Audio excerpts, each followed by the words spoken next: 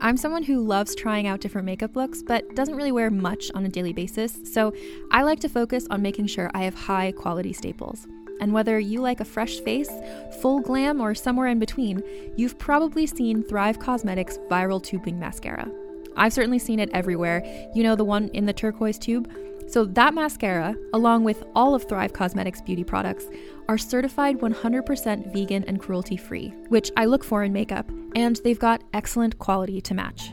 And something I didn't know from all the mascara videos I've seen is that for every product sold, Thrive Causemetics donates either that same product, another product that is needed more, or a monetary donation. They've worked with over 500 nonprofits to help with a wide range of causes like supporting cancer survivors, people experiencing homelessness, education access, and so much more. Knowing that makes me feel even better about using their products. And I do enjoy using them. Like I said, I like having high quality staples, and so my favorites are products that are multi-purpose, like the Brilliant Eye Brightener. It comes in a bunch of colors, and I like using them as eyeliner, eyeshadow, and even highlighter. Thrive Causemetics is luxury beauty that gives back. Right now, you can get an exclusive 20% off your first order at thrivecosmetics.com/thrive. That's Thrive Causemetics, CAUSEMETICS.com/thrive for 20% off your first order. Another day is here, and you're ready for it. What to wear? Check. Breakfast, lunch, and dinner? Check. Planning for what's next and how to save for it? That's where Bank of America can help. For your financial to-dos, Bank of America has experts ready to help get you closer to your goals. Get started at one of our local financial centers or 24/7 in our mobile banking app. Find a location near you at bankofamerica.com/talktous. What would you like the power to do? Mobile banking requires downloading the app and is only available for select devices. Message and data rates may apply. Bank of America N.A., member FDIC. It's time for the Life Writing Podcast with your hosts, authors and screenwriters Stephen Barnes and Tanana Reeve Dew. All about creating the project of your dreams while living a balanced artist life. Be the hero or heroine of your own story. Sponsored by LifeWritingPremium.com. Get ready to write for your life.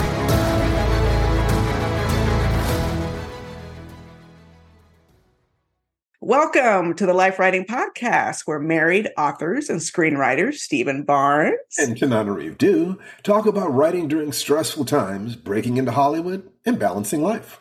Every week, we'll share new tips on how to build a better life while you create your dream projects. Even if it's only at the rate of one sentence a day. Life writing is the application of the tools of writing to life and the tools of life to your writing.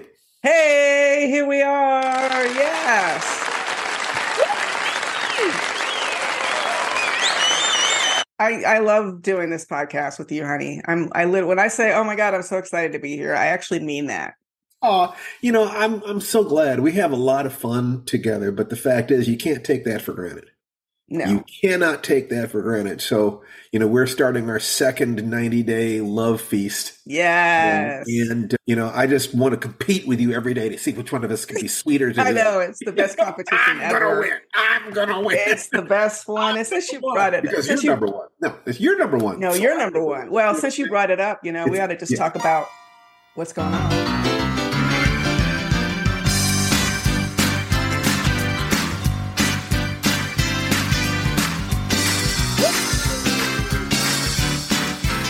I feel the spirit. Can I have an amen? Okay. It's just coursing through me right now. So yes, we drove to Lake Arrowhead over the weekend, which is about an hour, not quite an hour from where we live. But it's so funny. You can go from just, your regular Southern California suburban neighborhood, and then you start driving up the twisty mountain road, literally into the clouds, right? So the road gets very foggy. All of a sudden, the temperature is dropped 20 degrees. I'm wearing layers. It was actually a pretty nice, spooky environment for me in the passenger seat. I was loving it. I don't know how much fun it was for you in the driver's seat, though. Well, it required more focus than it sometimes does. That's the only way that I interpret driving challenges most of the time. It's just like, this is intense. This is more intense. This takes more focus. But the point was that we were going to go up there and by the side of the lake, we decided we were going to renew our 90-day vows. Hold hands. So it was, that all the way up there, we're listening to Stephen King.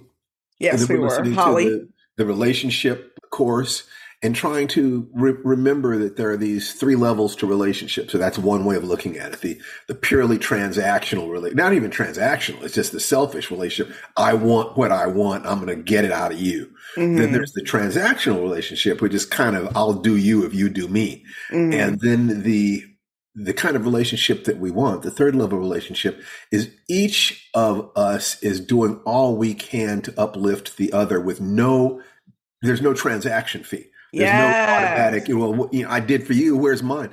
That's what we're doing. You want to be in a relationship with someone who you can trust. That way you can simply focus on giving everything and you're not going to end up empty because the other person's a giver too. So you have to be careful about that. You have to make sure that they're a giver. But Tananarive, you are a giver. I mean, you're naturally to your community, to your readers, very, very, very generous in that sense. And I'm really blessed to have you in my life. It is one of the miracles of life that we found each other. Honey, back at you. I could not agree more. And that's oh wait, I didn't mean to do it twice. Anyway, but I couldn't agree more. As the actress said to the bishop, yes. And it was so sweet to hold your hand and stare into your eyes and renew that love feast vow, which is just remembering to put each other first, trying a little extra harder every day. We were bringing a pretty good game already, but just to try a little bit harder every day. I got tired and scattered toward the end of that period. Now, here's the thing, that all mastery in life is the ability to every day do things with enthusiasm that most people get bored of doing or are averse to doing. Mm-hmm. If you can keep your enthusiasm for a story or a script or a book or an exercise routine or a dietary pattern for day after day, week after week, month after month. So the love feast, it is obvious that I should be able to give all the love that I have to somebody who is a sexy and sweet and brilliant, beautiful partner and mother. That's easy. But when I find that I have a hard time maintaining focus for 3 months with you, what does that tell me about the other things in my life? That the capacity to continue to focus is the only talent that I really believe exists. I mean, I'm not literally being honest. I know what you mean. But it takes you a long way in every endeavor. Give me someone who is willing to focus with enthusiasm over time, and I will turn them into a master martial artist. I will turn them into a published author. I will show them how they can find love in their lives. That thing, being able to keep digging. So, there are ways in which I'm using this to help me with my career, help me get ready to go to the Philippines in February. But, what was your thought, sweetheart? No, I'm just excited that we have recommitted. I love the impact of our love feast. I've discussed how I'm less defensive. We can talk things out more. I'm just loving it. And there's a whole bunch more I could talk about. But we have a guest. We have such a great guest. And I want to introduce our guest, a New York Times bestseller. Zakiya Dalila Harris wrote The Other Black Girl. And if you haven't heard about it, you need to go out and read it. Or watch the Hulu series, which is on right now, which I am deep into and so excited about. Let me read a little bit about Zakiya. She has an MFA in nonfiction creative writing from the New School, BA from the University of North Carolina at Chapel Hill. My friend Lucina went to North Carolina, and born and raised in Connecticut. So now she's in Brooklyn with her husband, growing collection of plants. Her debut novel, you heard me say this, debut novel, The Other Black Girl, was a New York Times bestseller, already on TV. Okay, so that says a lot, both about this book and about the state of the industry right now, that is even a thing that can happen. Other writing of hers can be found in Esquire, Cosmopolitan, Guernica, The Rumpus, and the New York Times. Please welcome to our studio live, Zakiya Dalila Harris. Yay!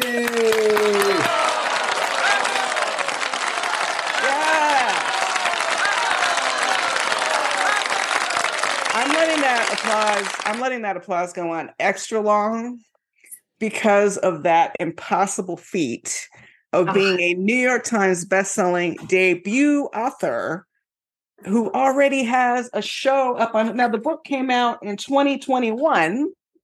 This is 2023. It's already on the air.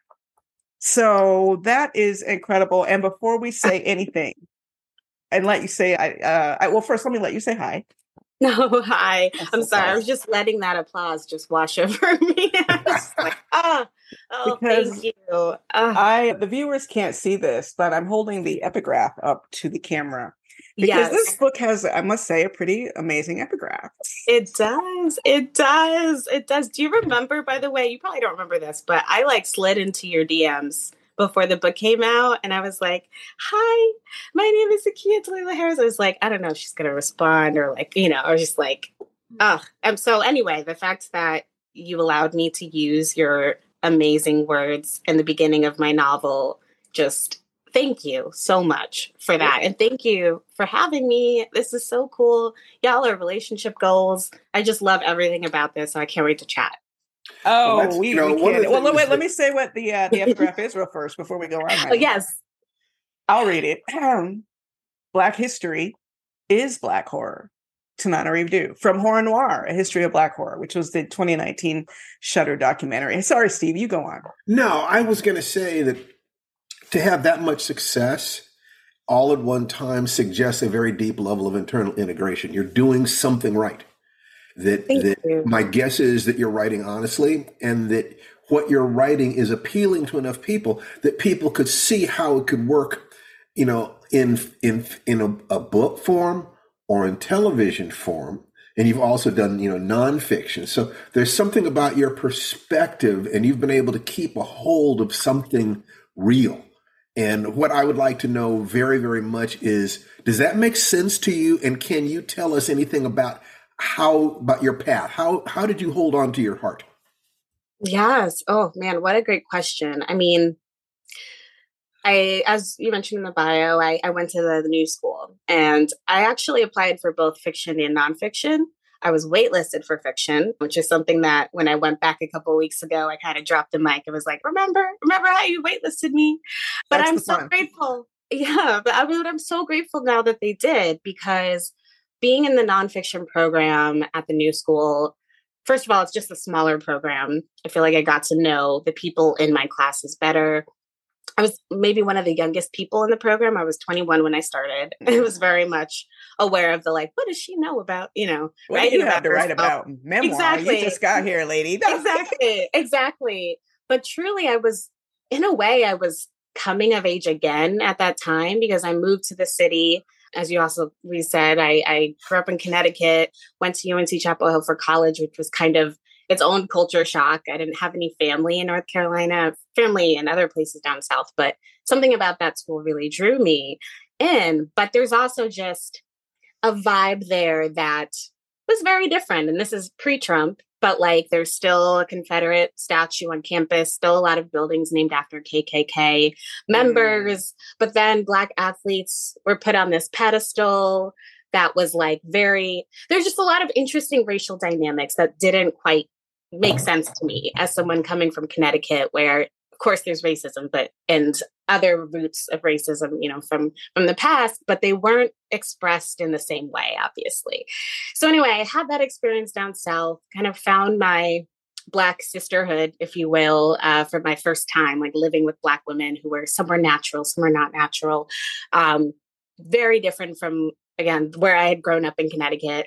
And then after that, went straight to do my MFA in nonfiction. And as I'm in New York, kind of taking in the scene, living in the city for the first time, it's 2014, 15, 16. So we have Black Lives Matter, we have Eric Garner, we have Michael Brown, and we have so many names and things that are happening. There are protests.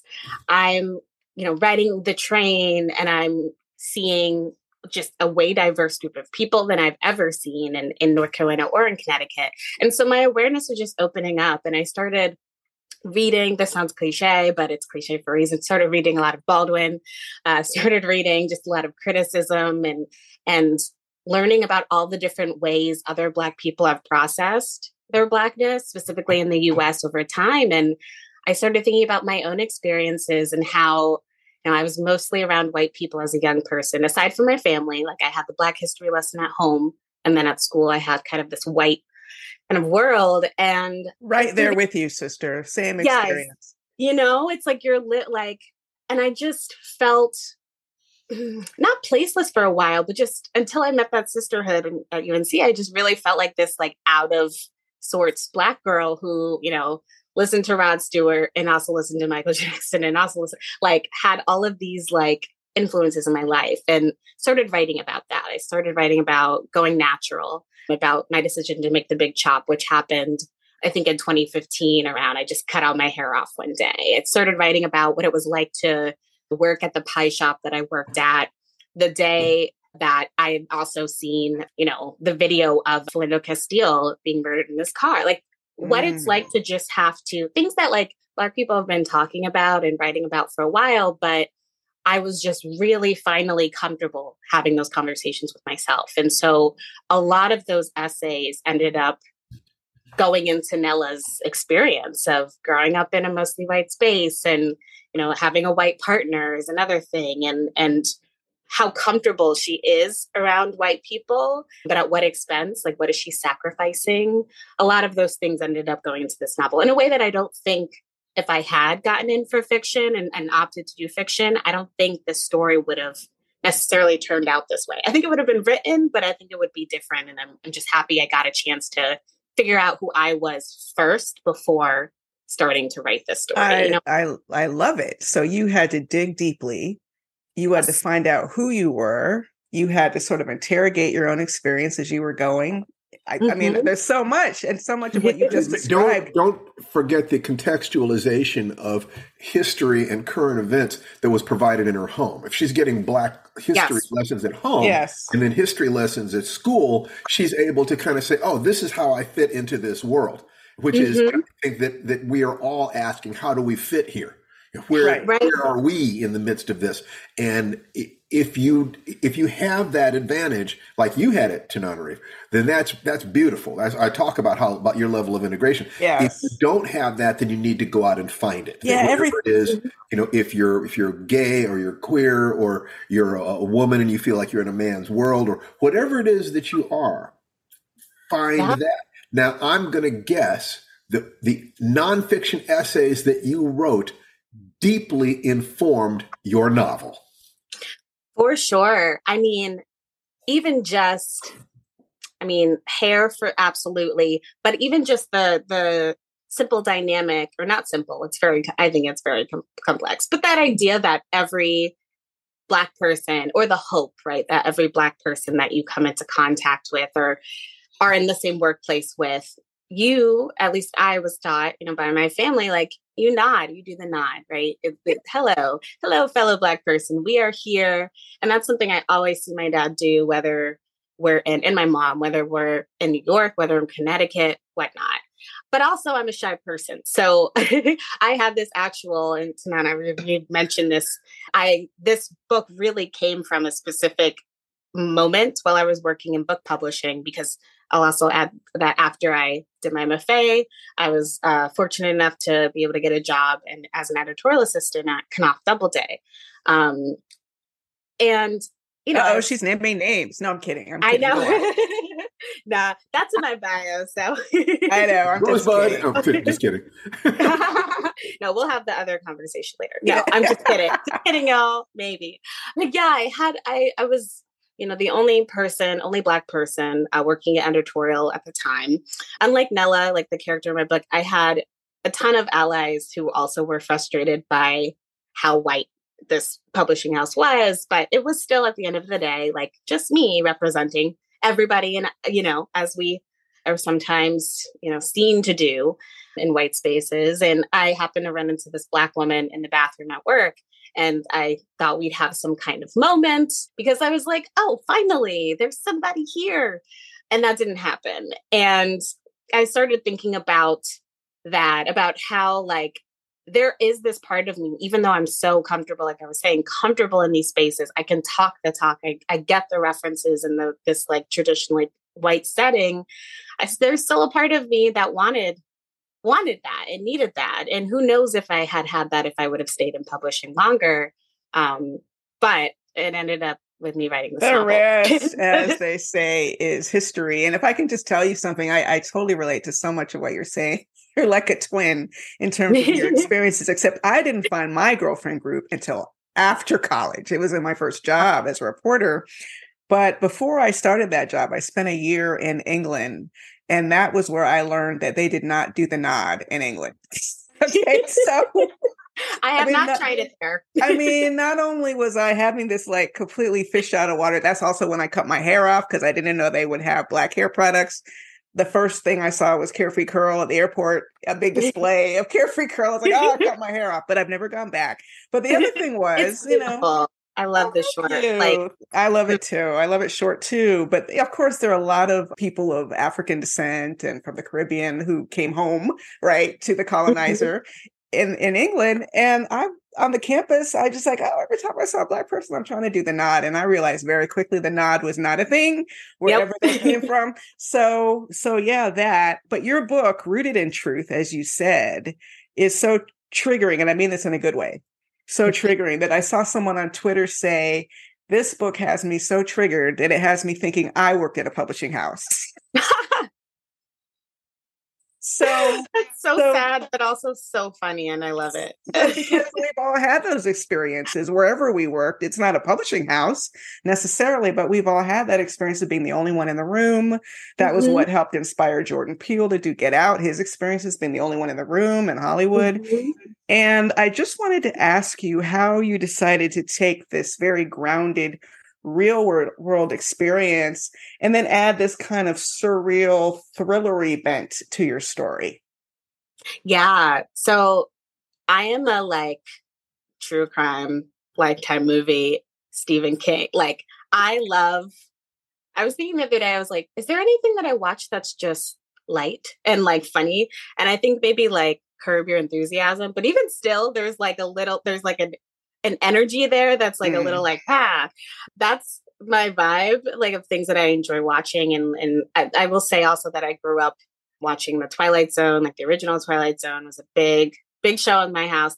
Those New Year's Eve marathons on Sci-Fi, right. Even though they terrified me, especially the doll episode, I loved that feeling of being scared as a kid. And as I've gotten older, I've come to and gone to therapy. I've come to decide that part of it's because I am I'm naturally inclined to imagine all the ways things can go wrong. I think that was actually in my dating profile when my husband and I met. And he was like, what does this mean? But it is such a, and I think that's just that's me as a storyteller, but that is also the thing that fascinates me and what I'll do, how to face those issues, whether it's oh, I got snatched on the street, or this girl that I met in this publishing house who I thought was going to be my friend actually is out to get me. And that was really the first thought that I had after that experience in the bathroom with a woman who, by the way, for the record, I'm sure is very lovely. Was not probably distracted, might not have even noticed in her head. Who knows? We're in the bathroom, it's a private space. I get it, but after that, I had that thought of what if she's a robot? I just I went there and I started thinking about all the reasons why she might be placed there. Spoiler: she's not a robot in the book, so I guess not a spoiler. But that really fascinated me because I don't know. I think a lot of people feel that way, first of all, of thinking about all of the possible scenarios. But I also think, looking back on it, this kind of dynamic between Nella and Hazel in the book and in the show, it could be shown in other genres, but I just felt like horror really spoke to, just as your quote says, Black history is Black horror. That horror is coming from, that experience for Nella is coming from the fact that she didn't have any Black people really before Malaika, her best friend in the book and show. But it's also coming from this sense that we are supposed to be kinfolk. We have an a lot of times unspoken understanding that we are going to look out for each other. But then there's that other horror that again, not all skinfolk is kinfolk. And right. Sometimes we're crabs in a barrel. Sometimes we are not looking out for each other. And the thing that's been horrifying is how many readers have told me that this has been their experience with other Black people in office spaces. My dad included had an experience like this, like back when he was working in the 90s in a magazine. So I don't know. It's just something that really I had, like I said, it had been grounded in who I am, of like the lore of things I've heard from my dad, other older Black people in my life. But then it's something that's still happening today. And I mean, that just means it's ripe for storytelling, I feel like. Are you ready to shop? Rakuten's Big Give Week is back. Get 15% back at hundreds of stores, and it's all happening this week, May 6th to May 13th. It's the perfect time to shop for everything on your list for spring and summer, like clothing, outdoor gear, and travel. I know I'm using this week to stock up on some warmer weather essentials at Ray-Ban and Ulta, and I love that Rakuten even helps me save on travel at sites like Hotels.com. Rakuten really is the best way to shop, and you can save even more by stacking cash back on top of deals. Plus, during Big Give Week, that cash back is bigger than ever. With Rakuten, membership is free, and when you sign up and shop today, you get an extra 10% cash back boost. That's an extra 10% cash back on top of the 15% cash back. You won't see higher cash back rates than these. Go to Rakuten.com or download the Rakuten app. Rakuten. Shoppers get it. At Evernorth Health Services, we believe costs shouldn't get in the way of life-changing care, and we're doing everything in our power to make it possible. Behavioral health solutions that also keep your projections at their best? It's possible. Pharmacy benefits that benefit your bottom line? It's possible. Complex specialty care that cares about your ROI? It's possible. Because we're already doing it. All while saving businesses billions. That's Wonder made possible. Learn more at evernorth.com/wonder. Well, it absolutely is. It absolutely is. And I have so many questions in my head, but what I can't really wrap my head around is, although this is a great story, and obviously it found its moment, how does a debut novel become a New York Times bestseller? And what did it feel like when you realized, like, at what point did you realize, oh my gosh, this could be big? I think that's such a good question, because I'm still having moments where I'm like, whoa, this is really happening still. Like, it's still like listening to you read my bio. I was like, because I'm so in it. I keep my head down. I'm sure you are the same way, where you're just so into something and you're on the micro level. And then when you have a chance to kind of stand back, you're like, wow, this is like the thing I've been working on. But I think the moment was after my agent first sent out the pitch, really, like, and she was texting me. We have a very close relationship, and she was just like, immediately was like, I got this response, like sending me just like the level of responses, because when I had been querying this book, I did not have a instant like, all right, agent wants to represent me. Oh, like, no. No, like publishing, I don't know if they're ready for this. Like, what if you change it to fashion? Like, I don't love the genre blends. Like, I don't love. So I didn't get like an all amazing like response, which I think is most authors' experiences. It's hard. And so to then have this next submission process go so differently and so well was amazing. And that's when I really started. I'll never forget. I like went to see a movie the day that my agent sent it out. I think it was Island in the Sun. And I just like was like, I'm not going to look at my phone. And then I got out and I just had all these messages, and I was like, wow, okay, like people are into this. And the day it went out. Yeah. So bidding situation is what that sounds like. Bidding situation, yes. And yes. I will also add that this was January, February 2020. So it was it was before. The other thing I'll also add is that American Dirt, which I had like missed the drama behind that book by Janine Cummings, like she wrote about the Mexican immigration, and people are like the conversation about who's right, who can tell what stories was also like fresh in publishing's mind. I was unaware of that. I was like in my bubble editing, but then I came out and I know I'm sure that was also part of why people were ready to be talking about that issue as well. Catch your moment however you catch it. If it hadn't been for Terry McMillan, I doubt I could have sold my book as quickly, just because she was a sensation that people were looking at what's the next commercial hit? We don't know if it's horror, if it's not horror, they didn't care. It's unpredictable, this business, as we know. Yes. So I'm looking forward to, I have not had a chance to take a look at the show, but I have some guesses I can make about the way you storytell. You've got too much of a sense of humor. and you're too good at creating rapport and kind of leaning in with people when you're interested. That suggests to me that you are aware of the issues and the problems, but you have a very clear sense that you believe that you belong in the winner's circle. No. And that you're prepared to work very, very hard, but you take the work more seriously than you take yourself. Your attention is on the work. So that can be really useful when you get hit, and bad things happen, because your attention is on where you're going to go next rather than poor little me. So that suggests that you're balancing humor and horror. How? Yes. Do you read my diary? How do you know? I feel like I'm reading my palm. No, this is good. I'm watching. Yeah. There are finite routes to growth and balance and health in life. There are infinite routes to being sick. Okay. Every unhappy family is unhappy in its own way. Okay. So, right. So when I see somebody who is succeeding at the level that you're succeeding at, there are a finite number of things that could be true about how you grew up, who you are now, how you've experienced things, your coping mechanisms. It's the reason that modeling success works is because you have these general recipes for being a healthy, dynamic, balanced adult human being.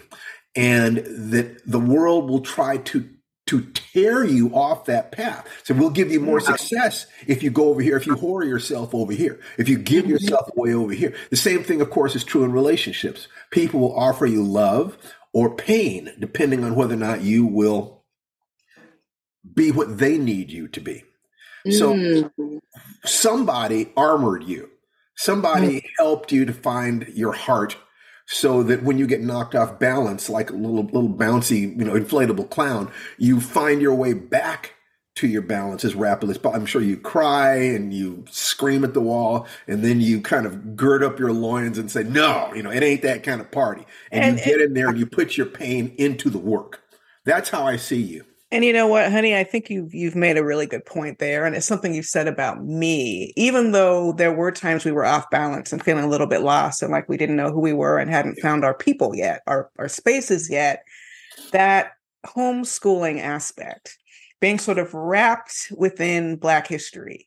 And parents who teach you, basically, even if they don't put it this way, don't judge yourself by the way the world judges you.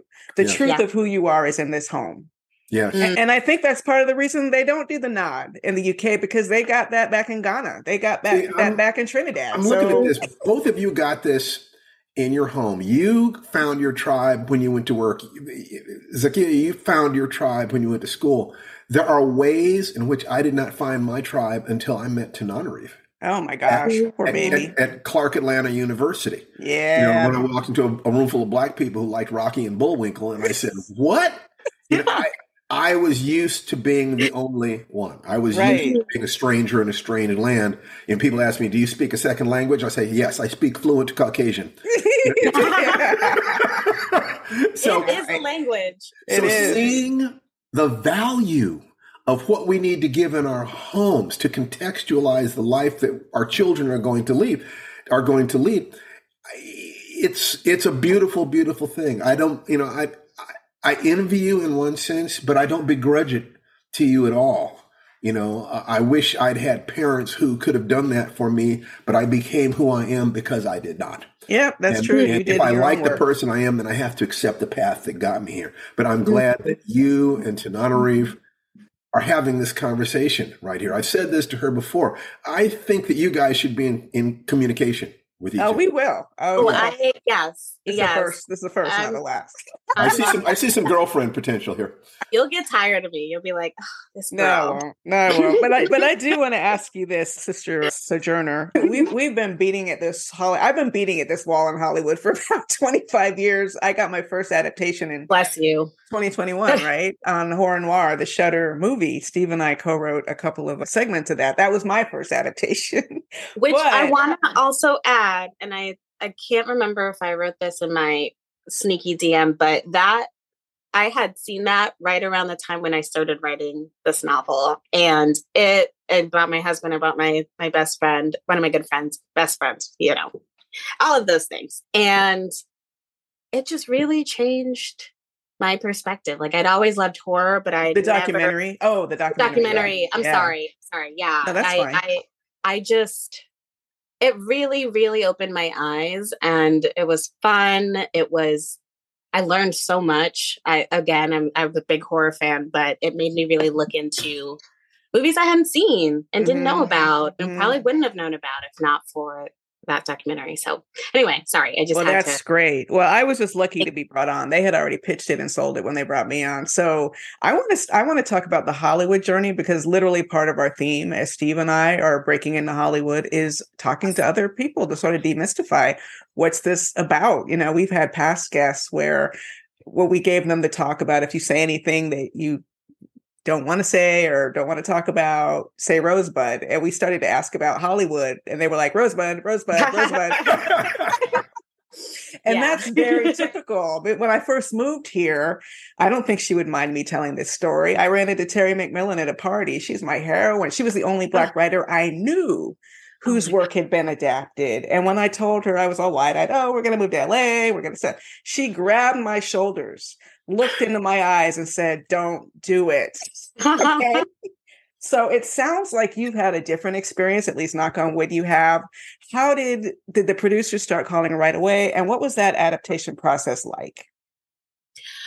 Okay. I was like getting my notes together, and I've been really reflecting on it now that the show is over. And I love the show so much. It's beautiful. It's well acted. It's gorgeous. It's intriguing. Thank you.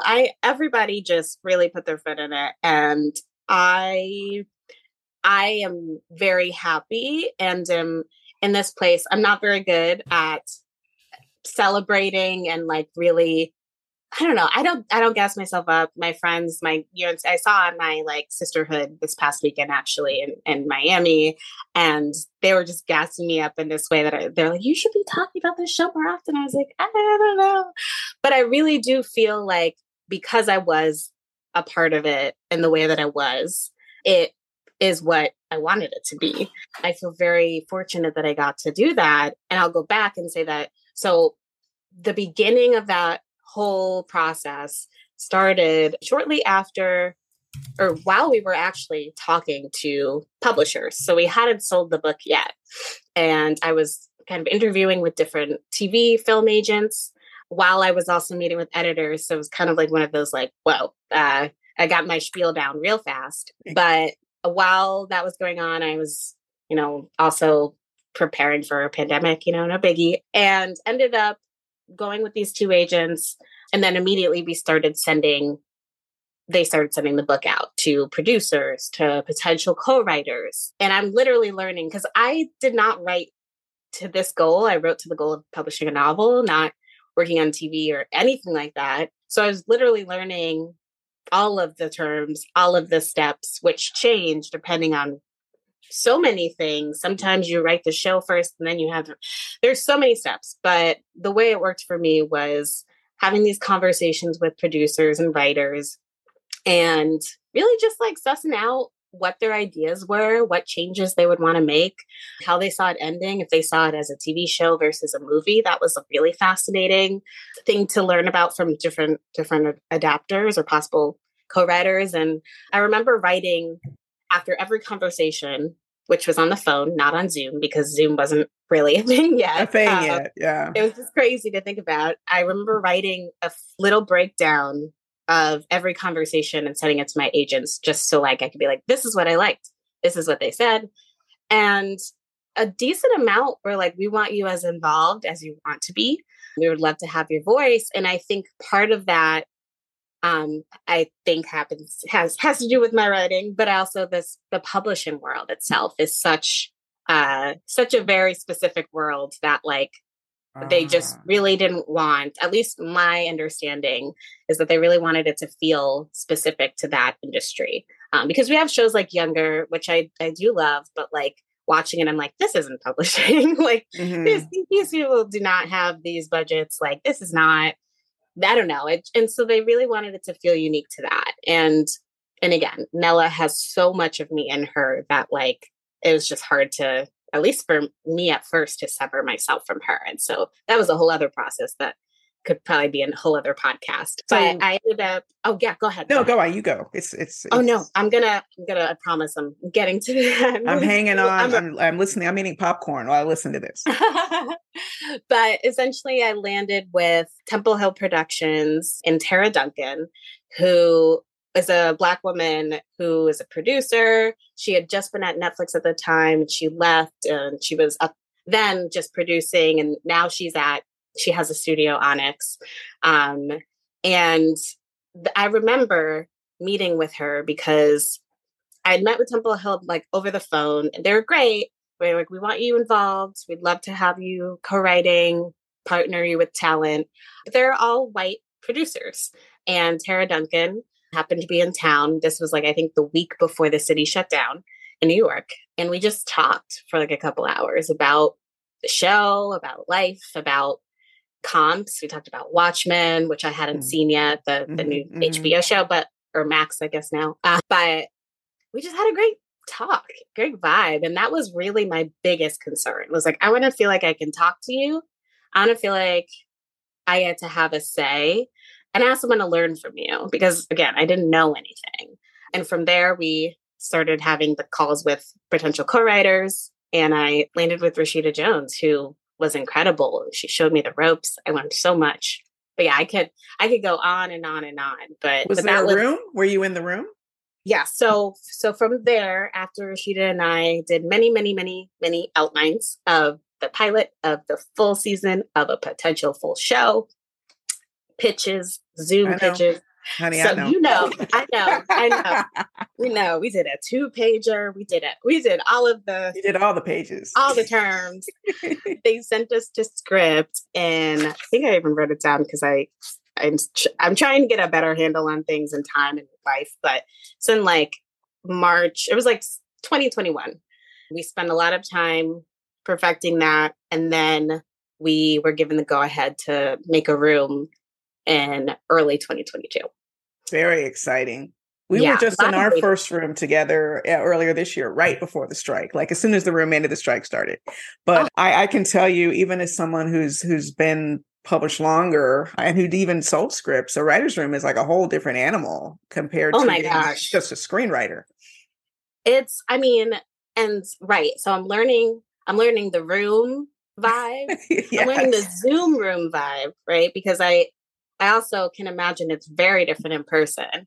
And I'm also like learning still how to write a script, how to make jokes like that. And I'm like, whoa, I'm funny, but I don't know if I'm that funny. Right. Like it's a very big learning experience. And I was intimidated. Like I was because I even though I did my MFA, even though I got used to criticism, it's a whole different kind of criticism as you like. It's just a different vibe. No, it's in the moment. You're pitching, an idea right at the table, and the table is stone silent. Like that's. Yes, you're vulnerable. You're opening yourself up, and sometimes it's like, wait, what? The connection. Yeah, you were probably an executive producer, and one difference in your experience is that you're one of the people who got to say yes and no, as opposed to being like the new young the staff writer who really doesn't have any influence.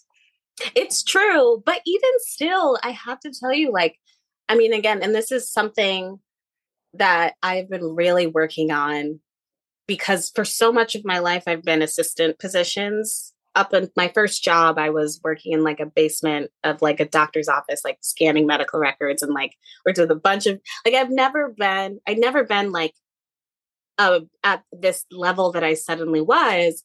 But then also just so many things I didn't know, right? So I'm trying to navigate that, like, this is my novel, but also I'm not going to come in and be like, this is my novel, because I also trusted the writers and the producers who were in this world, their instincts. So it was really figuring out when to push back, when to be like, no, this is what I want. And I honestly feel like that was one of the best parts of this experience for me, was like, it selfishly, I learned so much about myself, and I've also gotten so much better at saying no. Can you tell us something that you feel you learned about yourself? I mean, definitely the saying no, and definitely just,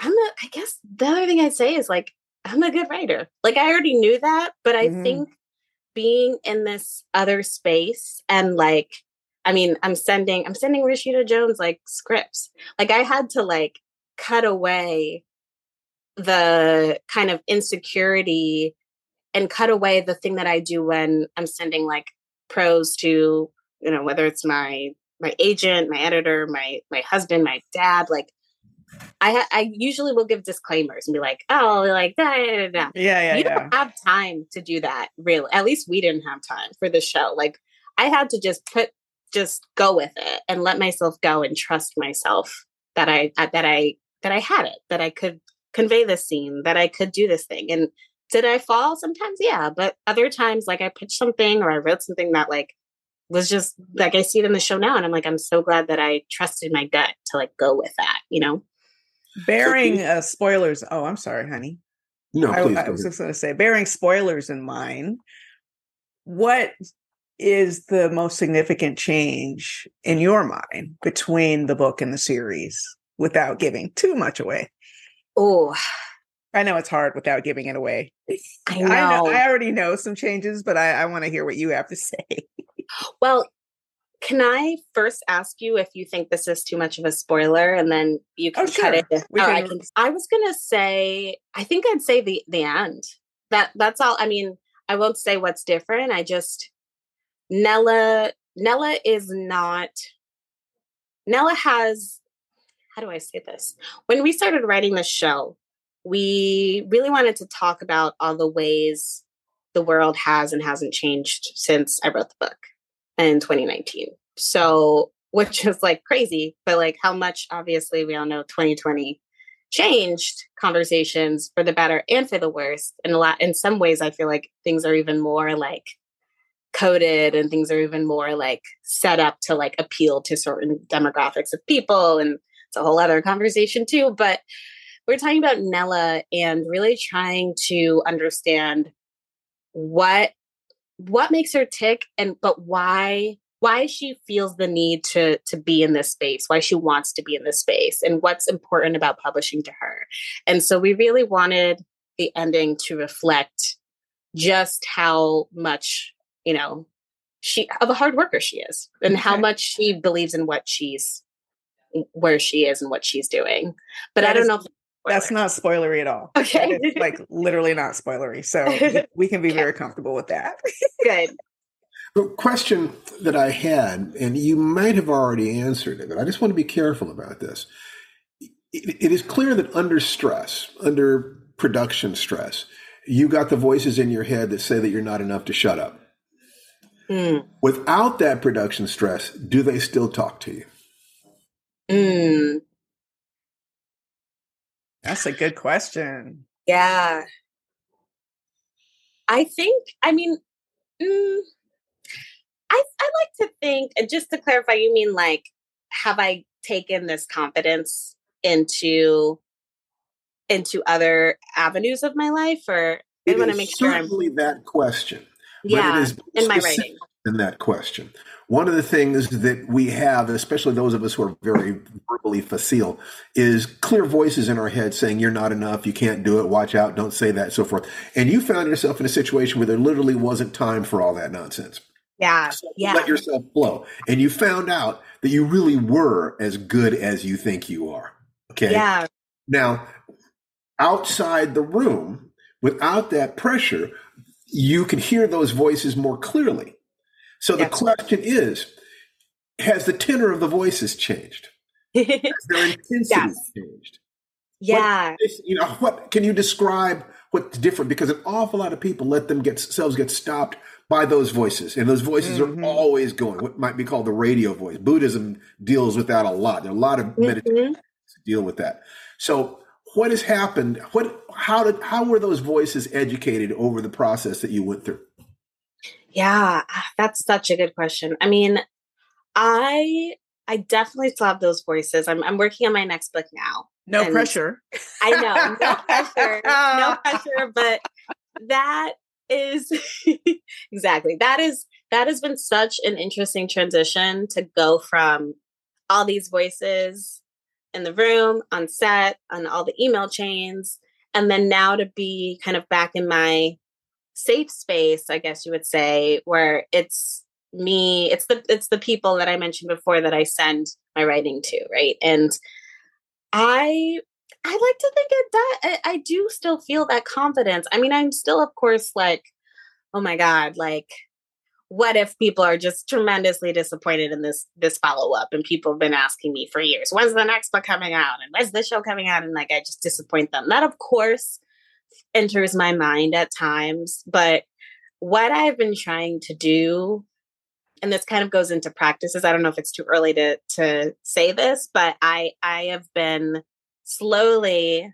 even though I'm not really online as much anymore, but I've been slowly just trying to turn off the other voices that are oftentimes influencing that, oh, this person just published their 5th book in however many years. This person was just nominated for this award. This person, and really just trying to focus on the day by day, on me, on the reason why I do this work is both because I feel like I have a story to tell. I have stories to tell and things to share with the world, but I also just really love it.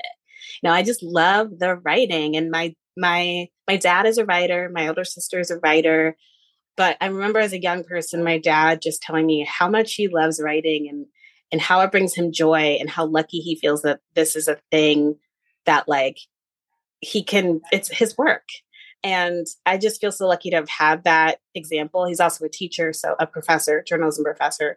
So having that kind of grounding as a young person and seeing like this is an occupation where someone can work with words and that's their full-time job. Like I see that and I feel very lucky. So I try to focus more on the micro level of I am enjoying putting this sentence together and imagining all the ways this person's, adventure or workplace situation can go wrong and just leaning into that. But I would love flying if I didn't have those thoughts still, When you are thrown off balance, and it isn't whether or not you get thrown off the horse, it's how long it takes you to get back on. So what practices do you use? What rituals or internal monologues or whatever it is that you use to get back on the horse? Do you call your friends? Do you go for a walk? Do you work out? Do you get a hug? Do you have a big stack of pancakes? What do you do to get yourself recentered?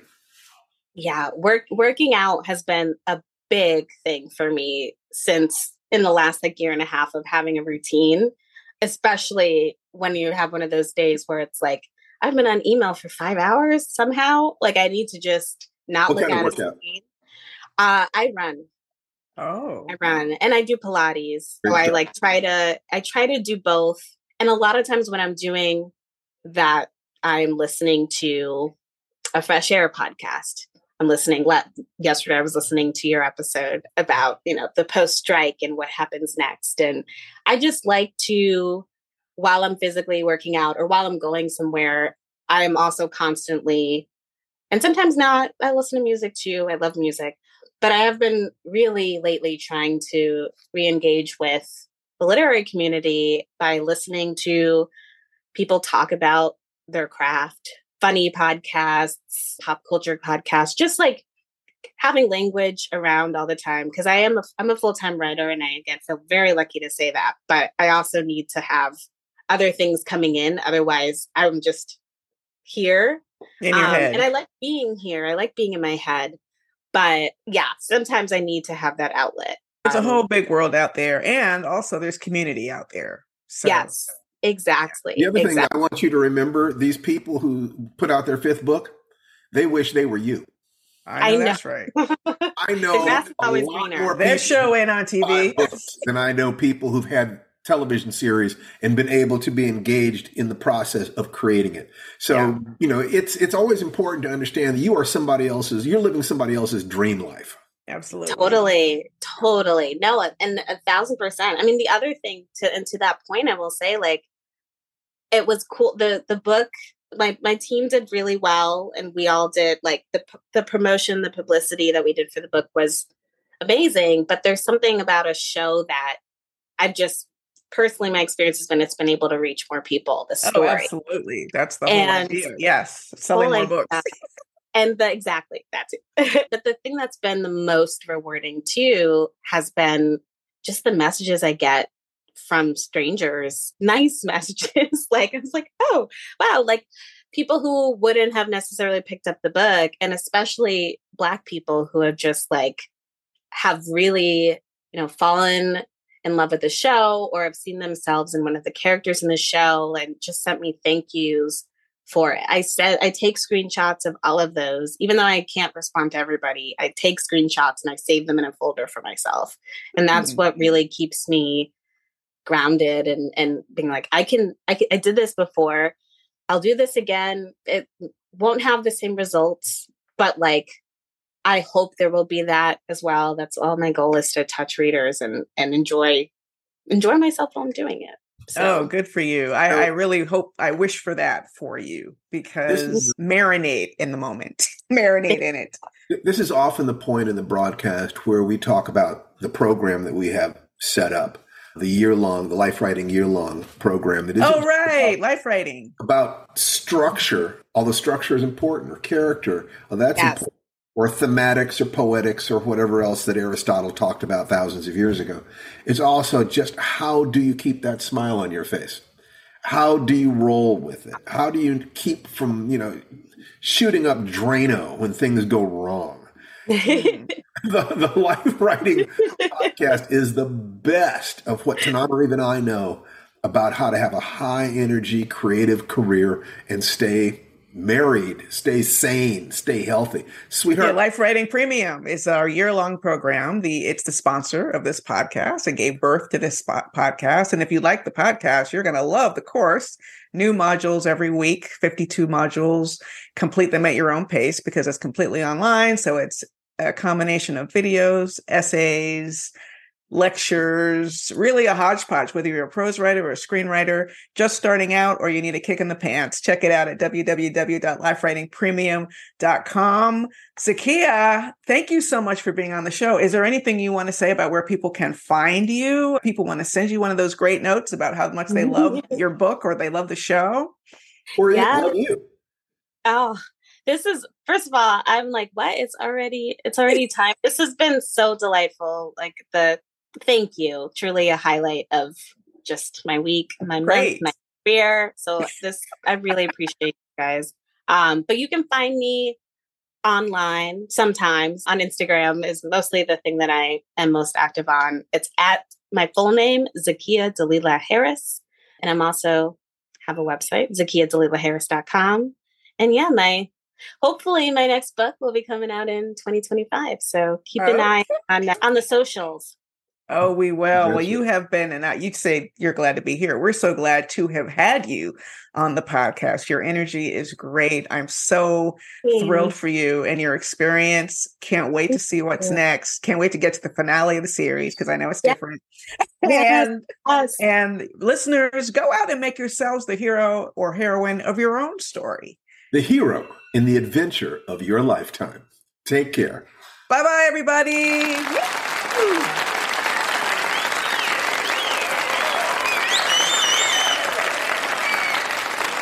Rosebud. There.